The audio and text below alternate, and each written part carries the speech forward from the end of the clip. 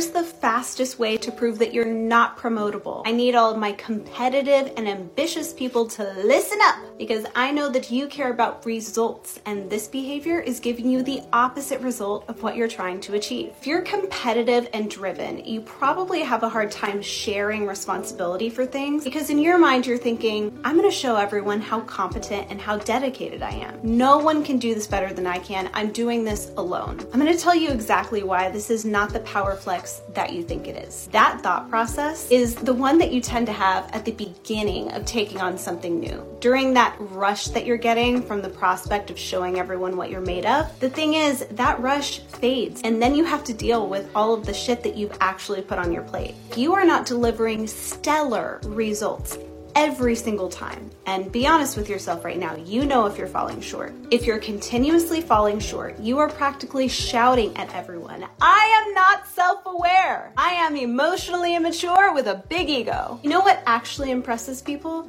The ability to make massive progress in short amounts of time. You know how you do that? Get other people to do things for you.